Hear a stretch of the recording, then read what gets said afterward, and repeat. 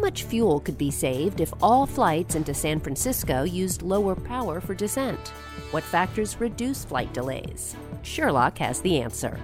This is Innovation Now.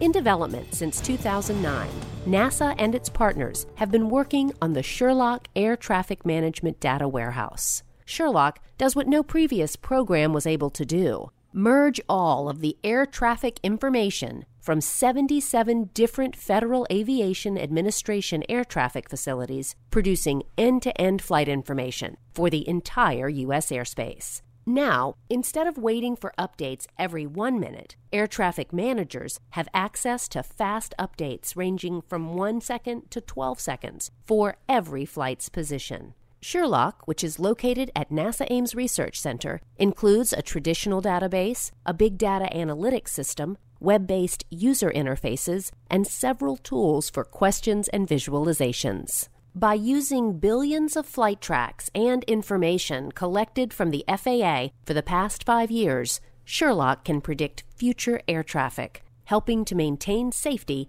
in our crowded skies. For Innovation Now, I'm Jennifer Pulley.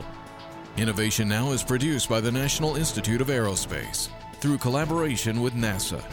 Visit us online at innovationnow.us.